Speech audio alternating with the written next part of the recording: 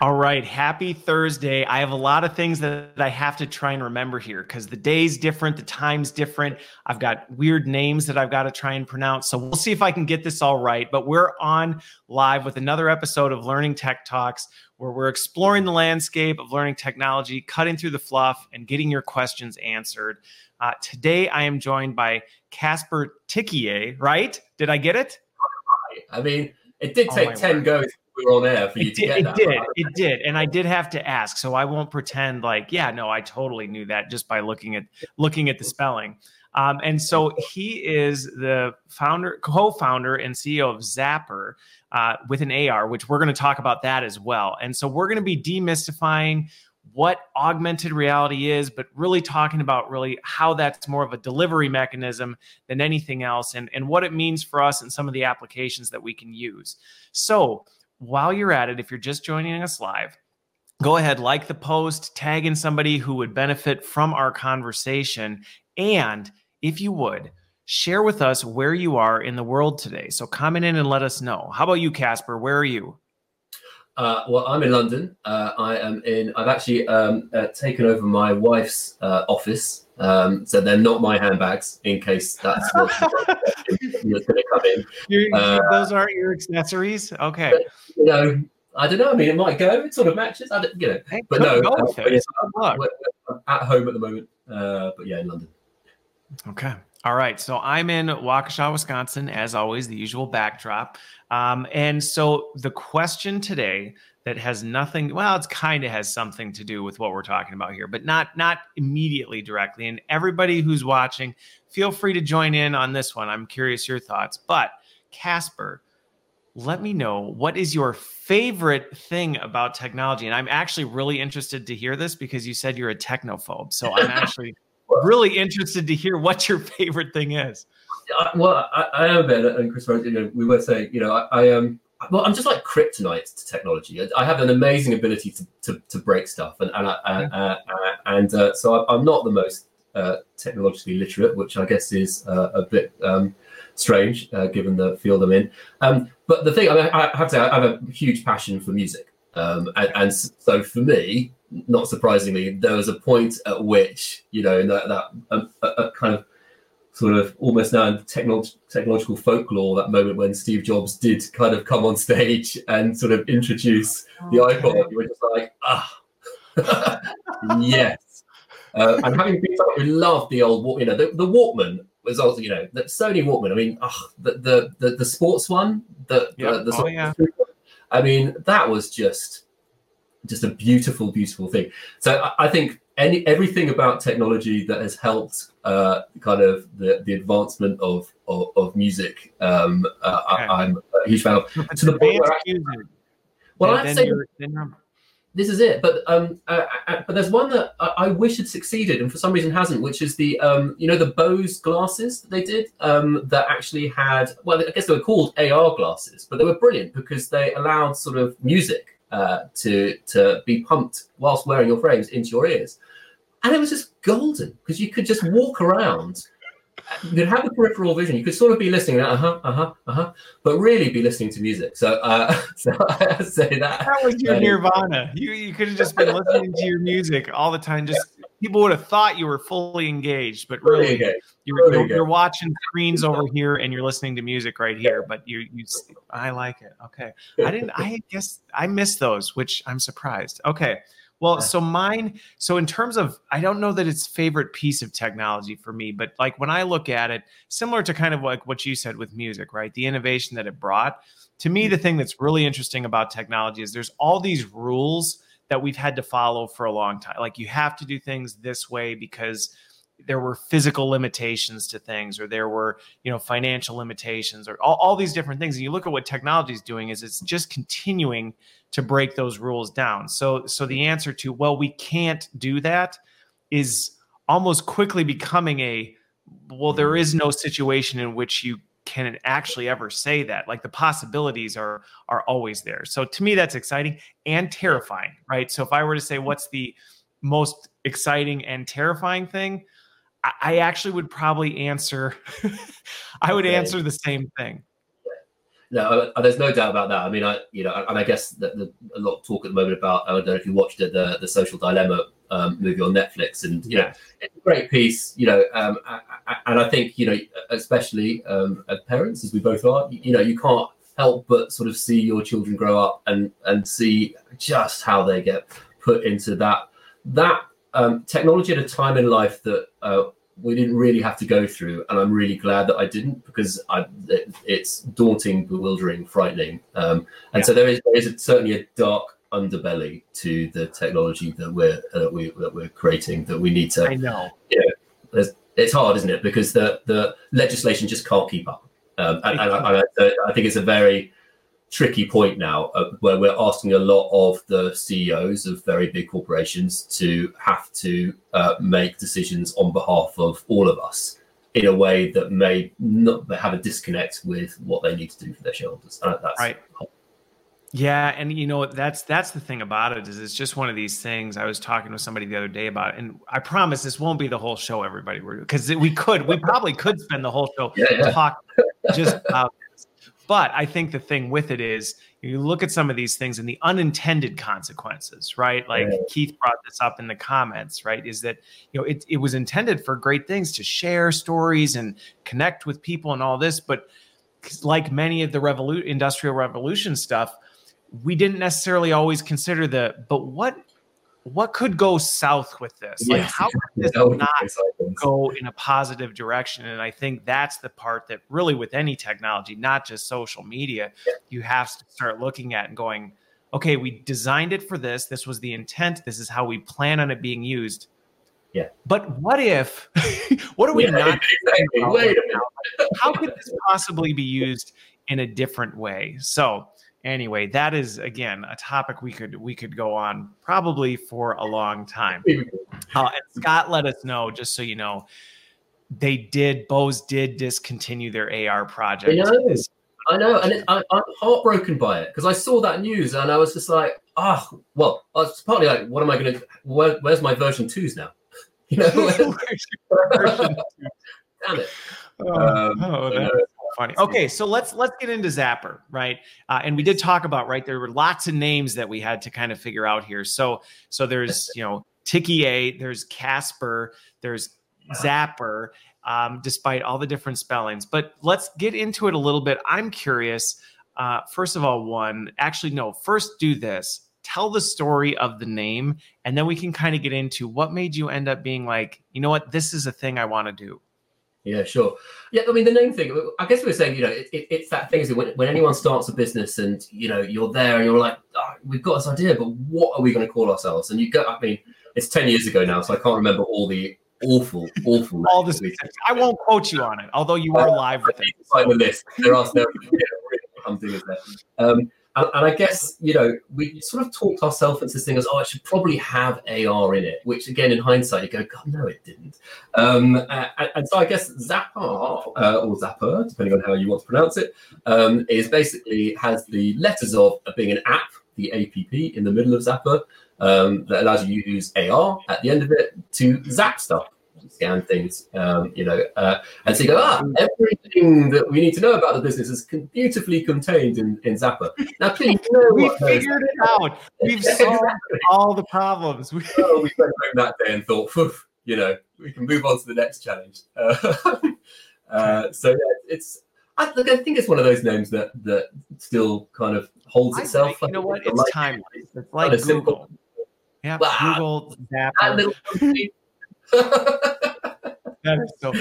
Okay. Now, one of the things you mentioned, though, that I think is an important thing to kind of highlight on this is, you said this was 10 years ago, right? And a lot of the things you hear about augmented reality, people are still talking about this as this new and emerging technology that is just coming out. And it's not. I mean, it's been around for a while.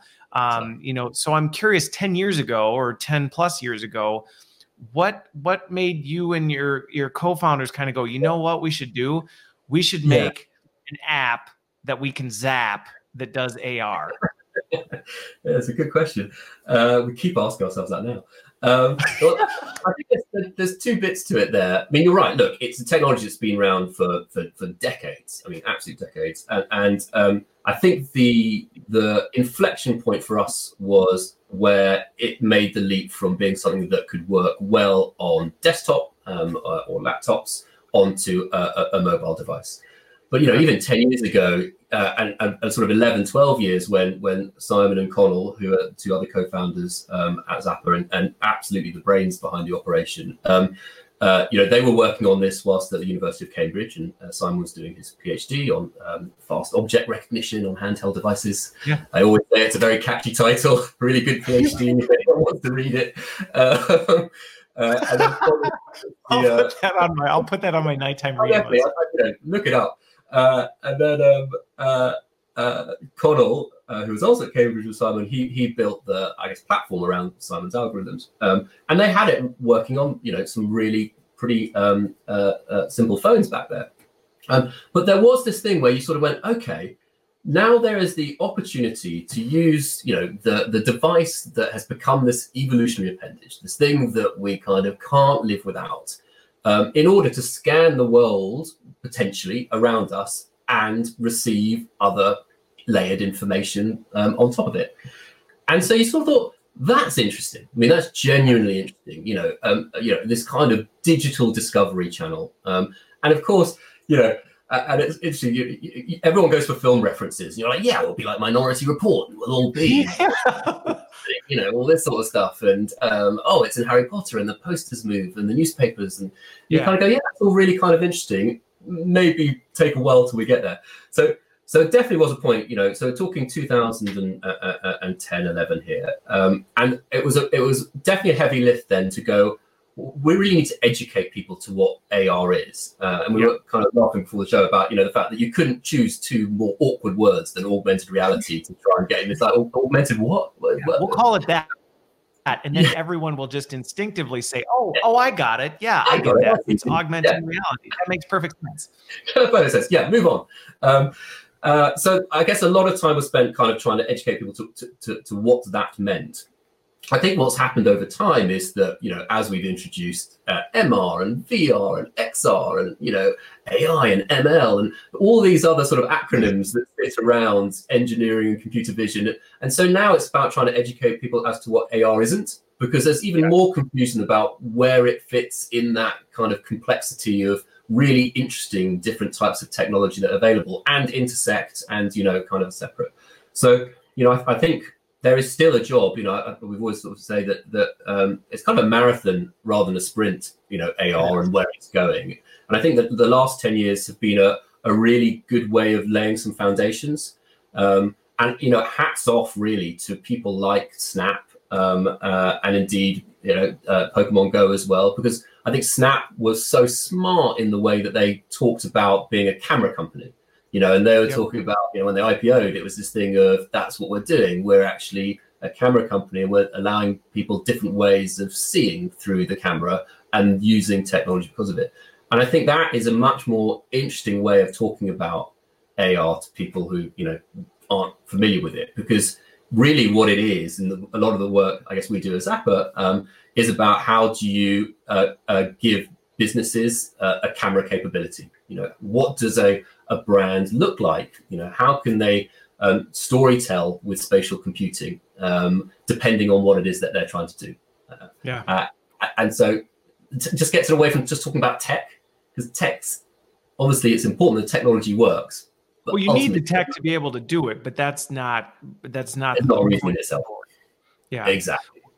Well, and it's interesting because when we were talking about this, the camera analogy, you know, or using that to help describe it, it is, and I think when people try and explain, well, what is augmented reality? You know, it's kind of just changing the way you see the world. If you think about it, it's technology it's changing the way you see the world, and that can be through a camera, it could be through, right, you know, wearable type gear. It can be that, but really it's just changing the way you see the world and what you can see and what you can do within it. So it actually is, in some ways, it's more simplistic than we often make it out to be. That's the thing, isn't it? The words make it feel super complicated. And actually, you know, it is how do we put a lens on a camera that can bring up different types of information? kind of what it is. That's exactly it. So 10 years ago, right? And I remember 10 years ago, I was toying around with some of this stuff. We were using it. We were doing it for tours of campuses. We were doing it for student type stuff so that, again, you could actually experience things in a different way than you could, because we couldn't physically send someone to you, or we couldn't physically send a model to you, a 3D model to you. But now we could actually bring it to you and you could experience it through your phone. So I'm curious, how have you seen that, I mean, again, were there some use cases when you started Zappar as a team where you said, you know what, these are some things that we really think we can do better, and we think an app that allows you to zap will actually solve that? Yeah.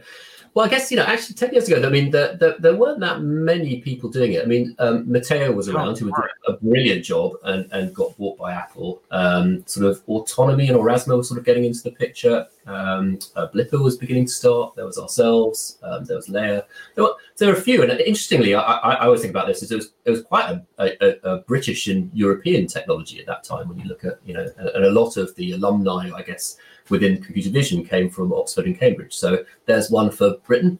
And I guess when we started, we had the two thoughts, really. One was, actually, there really isn't an existing platform that is good at sort of describing this content and allowing people to make AR experiences made for mobile, made for short form, on-the-go occasions. So we thought, that's an opportunity. We could try and build that. And then it really was, there's a point when you start a business as well, where you're like, okay, who do we know? And what categories are we familiar with where we think there's an opportunity? And I guess we've done a lot of work around entertainment. And so we had some interesting contacts within the sort of theatrical team within Warner Brothers. So we thought, that's interesting. When you've got content that people are already interested in, and there's a level of sort of fan engagement already, and there's other content that you could deliver around a movie or around an album release or whatever. How could to the next level? Exactly. So and once you sort of go there, you sort of go, well, actually, what does that mean for or print? Because that's also from a tech perspective, you're going, what are the things that are going to be easy to find in the camera image and track content to, that's going to have enough sort of points of interest that it means it's going to be a nice robust experience. Because we were talking about I guess it was the iPhone 3GS at that time, so it's they're kind of powerful, but they weren't where we are today. Nowhere near where we are today. So we started there, and it's amazing how it just then the conversations evolve into different areas. It's because you then go, oh, well, what does that look like in retail? Well, that could be really interesting. What happens at sort of point of sale for that sort of thing? What does that mean for education? How could we do things for trying to make sort of seemingly difficult problems feel simple? Or and what does that mean in a learning environment?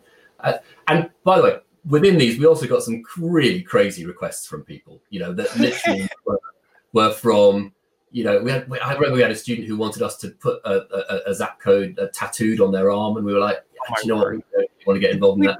We prefer not to do that. We did quite a lot of stuff in apparel, but then there was a company who went, yeah, we'd love to put that on underwear. We're like, no, that's not for us. So you do get that. I think there's an interesting thing about when people have that aha moment of what you could use the camera for with augmented reality, that they sort of go right out there. And it feels like everything should have AR. And the reality is that is not the case. You really have to think about the context. What is the right environment to have one of these experiences, and how well can you control that environment to make it a good experience? So, you bring that up, and I'm going to pause you there because I told you I was going to do this, right? I want to pause you there because I think that is a really important kind of point to hit on, is the fact that you see this happen a lot, right? When newer technologies or people are exposed to new things, where the wheels just start turning. Right. And all of a sudden we could do this. And what if we did this?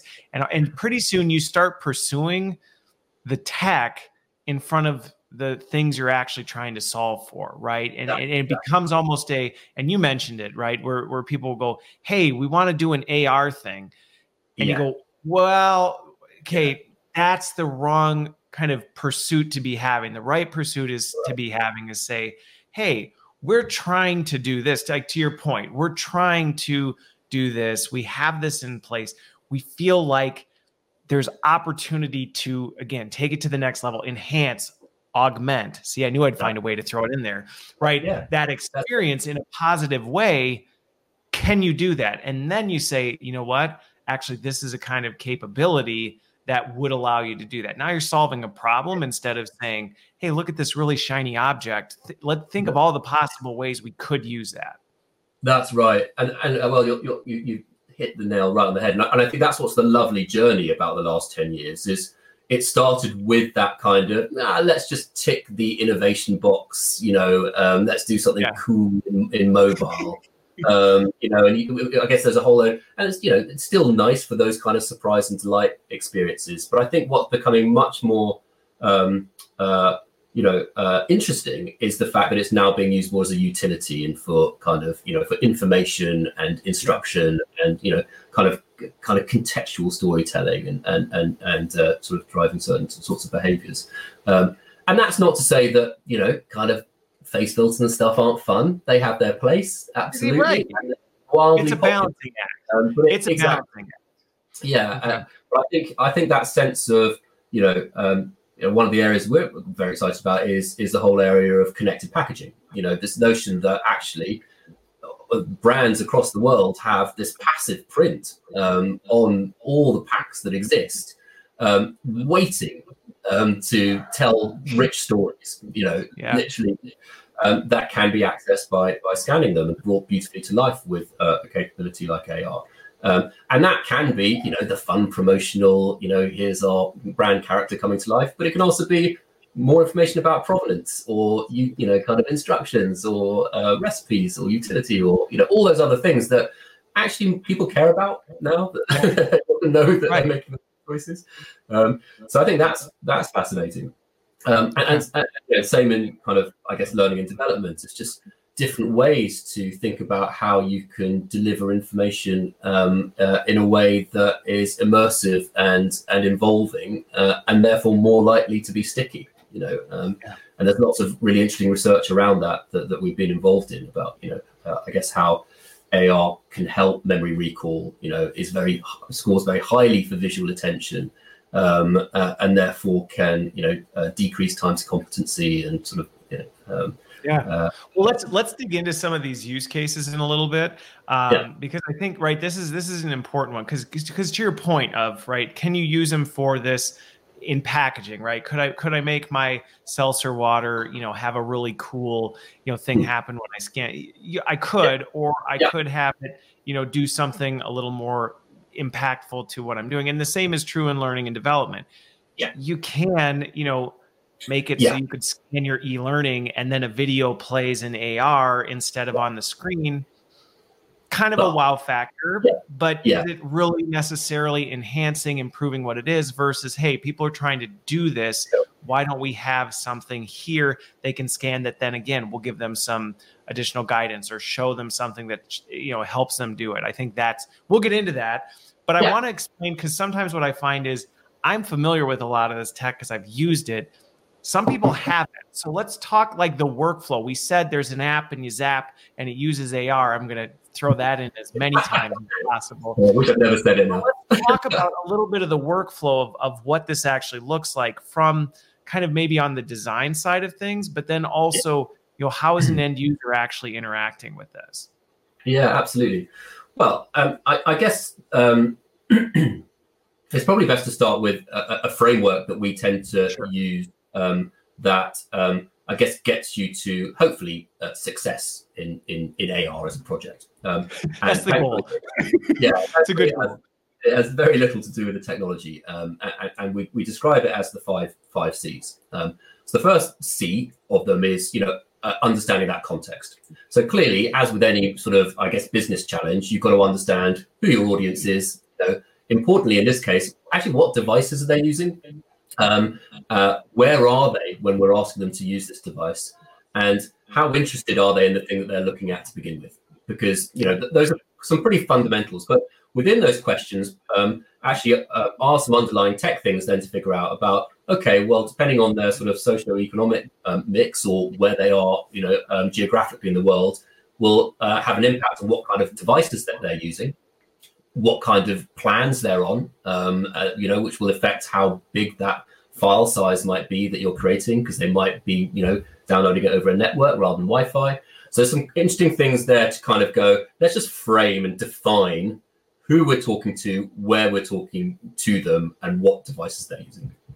Okay. Then there's the second C, which is control. And that control piece is, you need to understand the thing that you're asking people to point their phone at. So whether that is, you know, your, you know, the can that you know, got on your desk, or if it's a poster, if it's a building, you know, what is that thing that you're asking someone to look at? And then you've got to kind of think, you've got to really put yourselves in their shoes and go, what does that look like through your camera? Because everything's smaller. You know, if you're going, oh, I want this amazing thing off my big billboard. Yeah, but through your camera, it's going to look tiny and look like ants moving around. You know, so that thing that you thought might be impressive is going to be tiny. You know, what's happening whilst I'm looking at that poster? What's the weather doing? I mean, are we asking people to look at this throughout the day? You know, what will that feel like at nighttime and daylight? What's the acoustics doing? So do I have to have, you know, subtitles on screen because, you know, they may not be able to hear that so well. They may be on a bus or a train or things like that. Yeah, you know, will people be walking in front of it to occlude it, and therefore, you know, make the experience kind of feel a bit janky because, you know, it's kind of the image has sort of gone out of frame, and how do we deal with those things? So all those environmental things you have to think about and go, how can I control that? And that's often hard because there are so many permutations between a person, their device, you know, the environment, you know, where they are. So you've got to really think about that. Then, I guess from a design perspective, there's the call to action. How are you telling people that this thing exists and they should do it? You know, at some point, you need some real estate somewhere that has a mechanism for them to get to that experience through a native app, or I guess now through the web. So that needs some very clear and directional how to and why, because it's back to the thing, just because it exists doesn't mean people want to do it. You know, what's the... Well, it's interesting you say that. It's interesting you say that because I remember in the early days when I was playing around with this, that was something that got overlooked very quickly. We'd spent all this time doing these really cool things, and nobody even knew it was there or how to do it, or that, you know, it even existed, and you kind of went, "Oh, whoops." Super funny things about that, I think, is that, you know, and I remember this from when we started. Everyone was like, "Oh yeah, but you know, we don't want to put a code or anything on it because, you know, you can just scan the image, right?" You're like, "Yeah, you can scan the image. How does anyone know to scan the image? How does anybody know that they need to scan the image?" Exactly. So you sort of go, you're gonna need to do that bit. So that one's super important. And thinking, again, that design perspective of how do you then incorporate that call to action into the rest of the, you know, the packaging design or the poster design or whatever, that needs a good amount of thought, you know, in a way that makes that compelling. Then the fourth C is obviously the content. You know, that content, you know, as you said, if it you know, there are times when actually a video might do, you know, I guess in that sort of learning context, if it is about a sort of disconnected workforce that haven't got access to a terminal and do want to learn, you know, whenever they have time available, and actually to do that via a device, you know, to scan it, to be able to get updated information without having to have lots of printed material sent out everywhere all the time, that can be helpful. It's not the most, as you say, it's not the most, you know, not well, people. My use case where it doesn't work well is where I see, oh, we have them going back to your point of like, who's our audience? Where are they? What are they doing? I've seen it where it's, well, we made an e-learning. So they're at their screen and they're looking at their screen, and then we're going to throw an AR on it and we're going to make them pull a video on, and you're going, can't do that.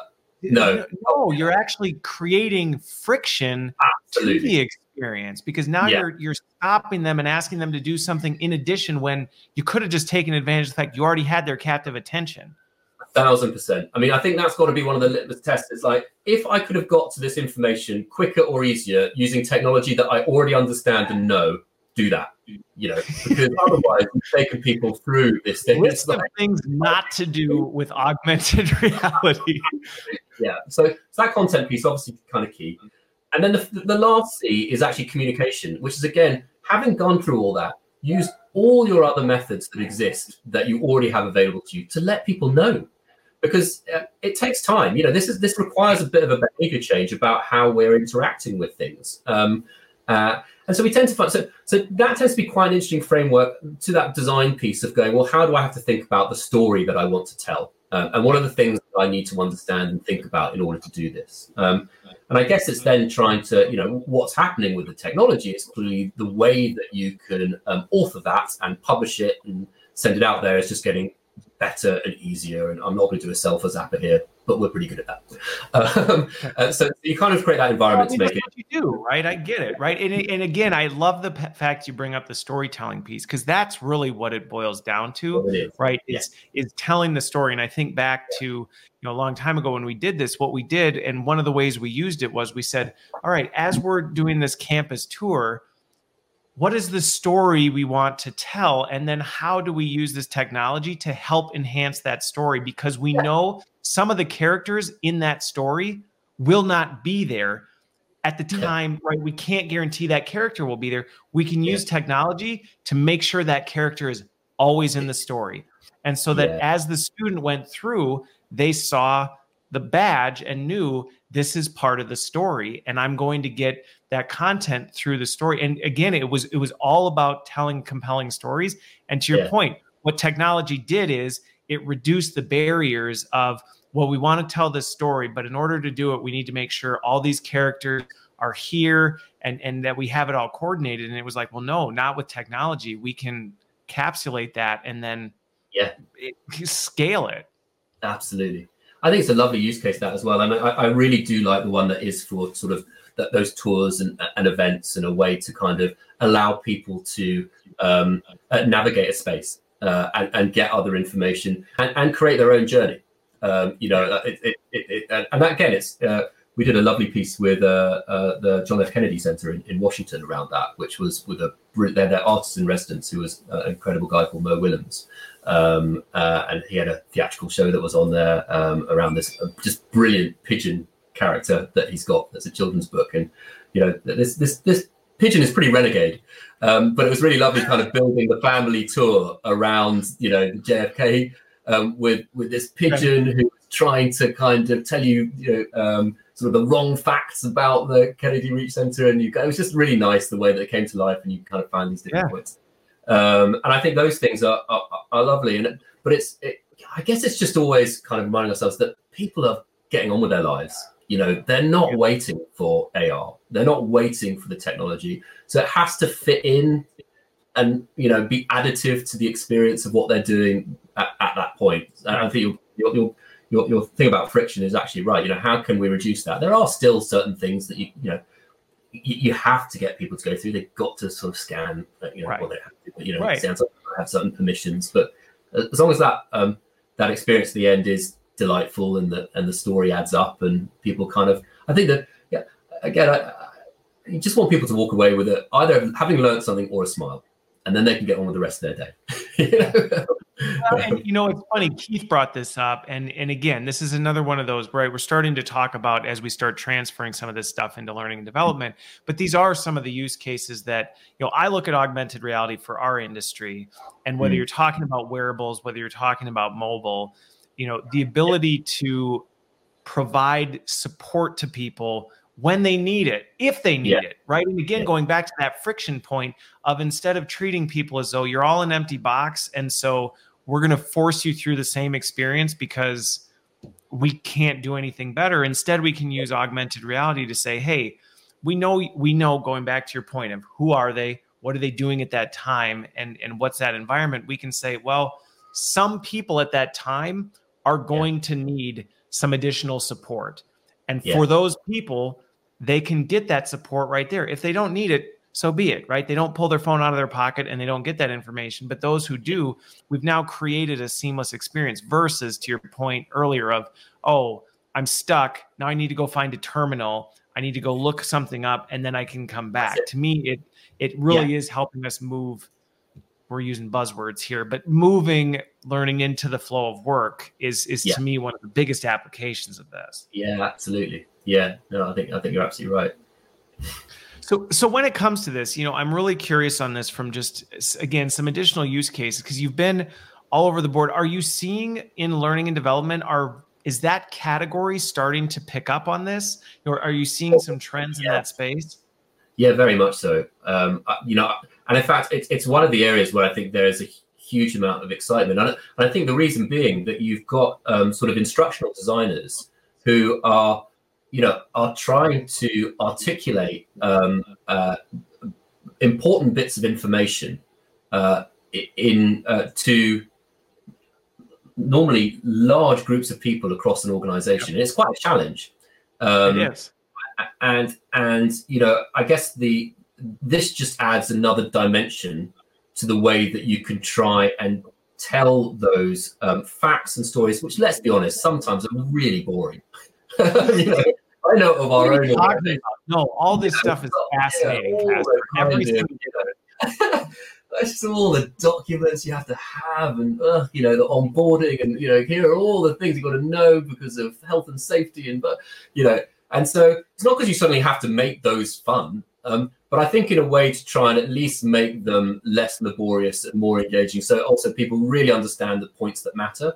And that could be, you might be doing, I don't know, an IT sort of overhaul, and you need to get that information out to people, and you don't want them to flood the call center, with questions, because actually if they've read the information you gave them, they should be able to figure it out, or just the onboarding exercise, especially in the time of COVID. How do you kind of tell people what your stance is on social distancing and washing hands and face coverings, and actually what's a way to visualize that, to kind of make sure that there's the right sort of memory recall. So I think those sorts of things become kind of interesting. We did one in the UK with Bupa for their some of the care homes, which is about how do you create and energize face-to-face sessions about fire safety. And how do you kind of begin to role play a bit in that, rather than just go, there's a poster on the wall, no one's going to read it, but we've kind of done it. So I think I think we're seeing lots of those learning and development designers kind of really animated and really excited about the opportunity of how they can take their learning materials. And as you say, it's not like, right, now we have to apply it to everything. But where are that's where it goes south, right? That's where it goes south, where it's like, we have all this stuff, what we should do? Let's just now dump it into this box over here, and I'm sure that'll fix it. Absolutely, and that's exactly right, and that's the totally the wrong way to go about it. And so I think and then there's other benefits, because you kind of I saw one of the comments pop about that sort of sort of process visualization and quick decision making. I've got a printer behind me here. How many people stand by the printer going, "How does the fucking thing work?" And you just want to go, like, where's the information to, what the yellow does? How do I get it out? And you actually, to have a simple way to visualize that, right? There, rather than going, now I've got to find it on the computer and look it up, so I think those things are become really interesting. And how do you deploy that around an organization? And therefore, just save people time and save, the amount of... It goes back to that reducing friction, right? It goes back to that reducing friction. And to me, that's, and I think the steps, your 5 C's, are such an important step that's, and this is where, to me, it's always translated very well for our field, because you think about it and you go, that's really what our job is to do, is to say, what are people doing? How are they doing it? How should they be doing it, and what do we do to help shift that? Right? How do we put that point in place to get them to shift that behavior? And so this should be at least very natural for people in our field to be thinking about this. But what it does, and I think part of the reason it's exciting to me for our industry, is the fact that, going to your point of, it's another tool in the toolkit. Right. Mm-hmm. It's not something that you can say, okay, guess what? Everything we do now is AR. That would be a mistake. But to say, you know what, we have some of these things, right? Some of these other things that we're doing, these are the tools we were limited to before, going back to my introduction question, where it's like, well, we're bound by these rules. Well, guess what? There's a new tool in the arsenal that is not bound by those rules, where we can say, well, how would we reach that person who's there? Before we would have said, well, hopefully they'll find the LMS on their mobile phone. Like, no, they will not. They will not. That is a lot of friction.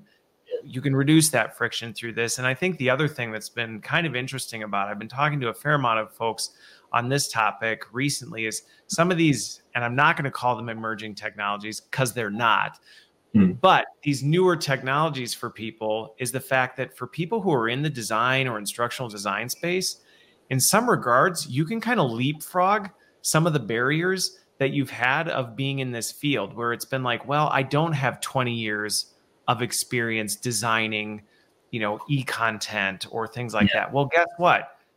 Most people don't have 20 years of designing AR or VR experiences. So we've leveled the playing field.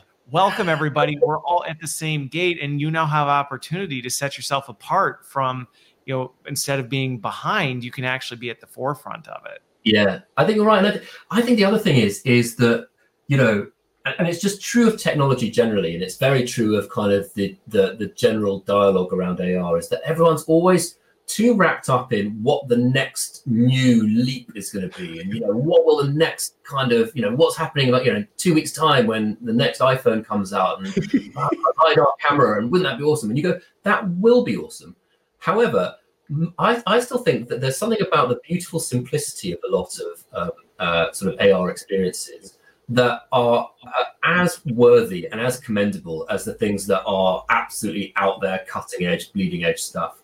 And it's, I still find that, we'll show things that we literally made back in 2010, 2011. And there'll be people who will just go, that's amazing. It'll blow their mind. Exactly. But it's something just about, and that is that thing of when it really connects is when it feels a bit like magic. And when you're so involved in it and it feels so kind of engaging that you just can't, you're just compelled to interact, and that doesn't require complexity at all, and that is open to everyone to be able to build. And I think that's the most exciting thing really is, don't be scared about where it's going. There's so much in the tank that's already been done, and to your point, it is a level playing field. I think the thing that needs most thought are the things, as we said, about outside of the technology. About it is amazing what people do with their phones if you ask them to scan something, because they will do everything you don't want them to do. They will go up really close to it, so that the camera's not in focus, and go, why isn't it scanning? It's not scanning. And you go, yeah, but that's literally on top of it, come back a bit, really interesting. I think all their knowledge and experience with mobile phones just goes right out the window. Right? And I think that's what's so exciting, I think, for all designers and developers. As you say, it's still nascent. The rules are being written, and there are great case studies, lots of things that show empirically how it works. But there's just such a wealth of opportunity, and that's the exciting thing. I think that's why you kind of go, wow, this is still after 10 years fun to be.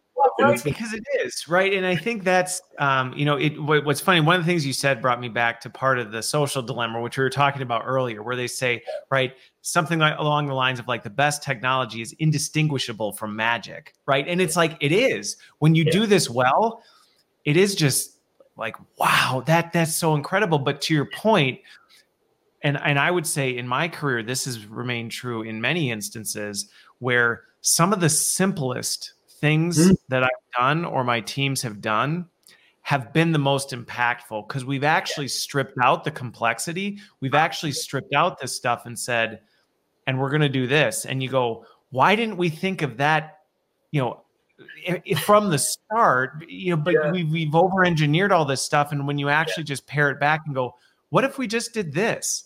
That's the thing that makes people go, holy moly, like this truly is revolutionary. And you're like, that was? Exactly. Oh, wow. You're right. You always go. Yeah, I guess it was. Okay, that's great. So so one other thing that I want to, well, I have a lot of other things that I would love to sit and talk about, but we'll see how much we get through with the time we have. Is one of the things that I will say, and this is one thing that I've been impressed with what you've done with the technology, is there is this perception. I think a lot of people, and maybe it's just because AR sounds really futuristic and out there, that a lot of people have a perception like that it's super expensive and it requires all sort of infrastructure and it's all this kind of stuff. And so it almost feels just unattainable to a lot of people. I know I've talked to people and they feel like it's just too far for us to ever get to. How has Zappar helped break that down to say it doesn't have to be that way? Yeah. Well, I guess there's a lovely phrase, being hoisted by your own petard, which I think is what we were when we came out and went, we're all about democratization. Because the minute you say you're all about democratization, you kind of need to make it affordable. So it's like, yes. So, look, that's been the thing is, how do you make this technology something that can be robust and scalable, efficient and affordable? And to do that, that's about going, let us try and take the complexity in terms of what's happening with, the buzzwords of scanning, detection and tracking and, all the compute, and just leave people with a kind of nice sort of, content visualization tool that allows them to make their experiences wrap it up and it all, be able to be then distributed wherever they want it to be distributed. And so that's the bit that takes some time to figure out. And then you actually, once you've built that, it doesn't have to be expensive. The expense is in people's time to think clearly about what they want to achieve. And I think there's two barriers to AR. One, which is that wow moment. And then you've got the blank canvas, and then you go, that's everywhere. Wow. Yeah. But then you've got the blank canvas, and you're there going, what do I do? I don't know what to do. Yep. And you have to take a little bit of time to kind of understand this new space. So I think that the time is the expense is in time, not in cost, actually, of the tools or making the things. Because the other thing about AR is, and certainly with our platform, but it's true of others, is that you're taking assets that you're making for other things. You're either making them in Photoshop or Studio Max or Maya or whatever. You're creating the stuff elsewhere. It already exists. You're not redoing it. Exactly. So then it's just about, right, how are you bringing them in to tell that story, and publishing it out. So that bit really doesn't have to be expensive. And I think we say, you can make things expensive if you want to, but sure. That's not going to be the thing that's going to be determinant of whether something is good or whether it works. That is just about how complex, where it tends to get expensive is if then you're doing versionings of it for, loads of different markets, or, you've made you'll probably have it from when you're doing the sort of tours and events or, around a campus. If you've got 40 places that you want to put different experiences in, they're all going to add up eventually, but so I think it's just about being smart. And I guess as with any business decision, it's going, what really is the budget that we need to spend on this for it to, have the right ROI for what we're trying to achieve.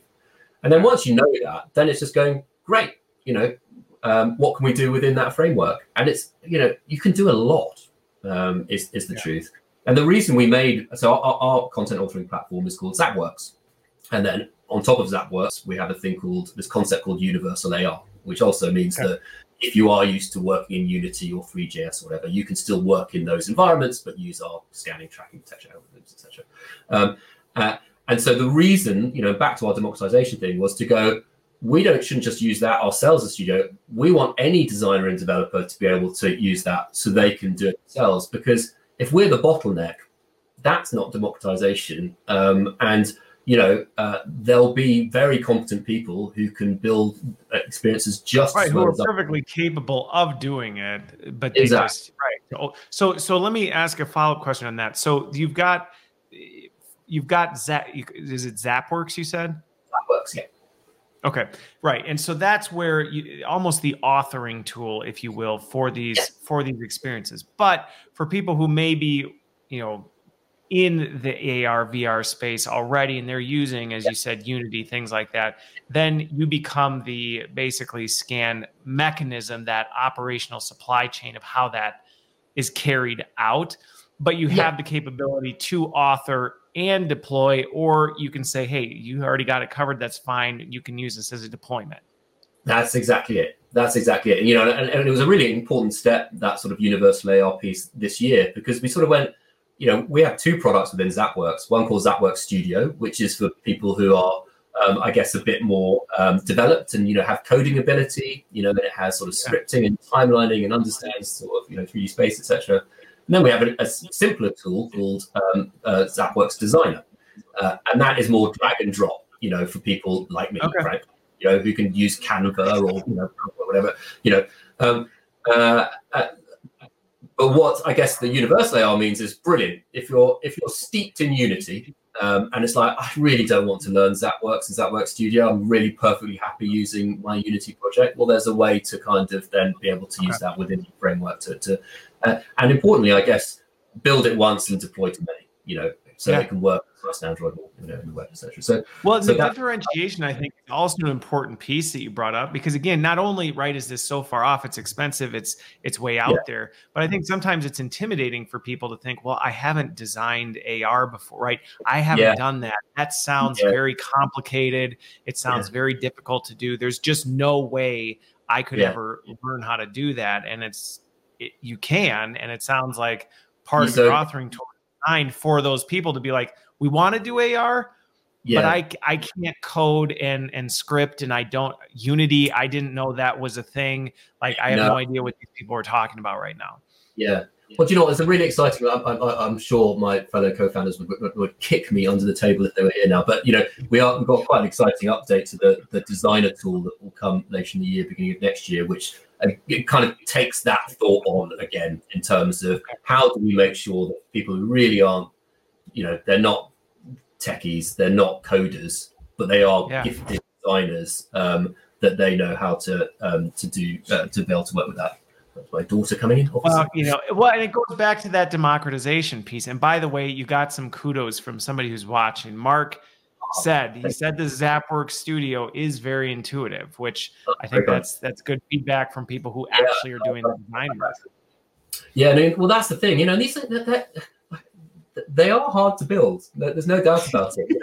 It's like it takes time and energy. But I guess what we are really lucky that we do have a really kind of vibrant community that's sort of stuck with us over the years, and it's because of their feedback that you kind of understand what works and what doesn't. So it's so easy to kind of get in your own little box. So it's a two-way street, that one, for sure. So that again, I think this goes back. Well, and again, I think this just goes back to I get asked a lot. What do you think? What skills should people have in the instructional design field, or things like that? And I think this is one of those things where you can say, hey, this is something that you can start to explore for your portfolio, is understanding how do you design some of this. And it doesn't need to be as overwhelming as you may think. And I think the other thing is, sometimes people feel like, well, this is a totally new territory for me.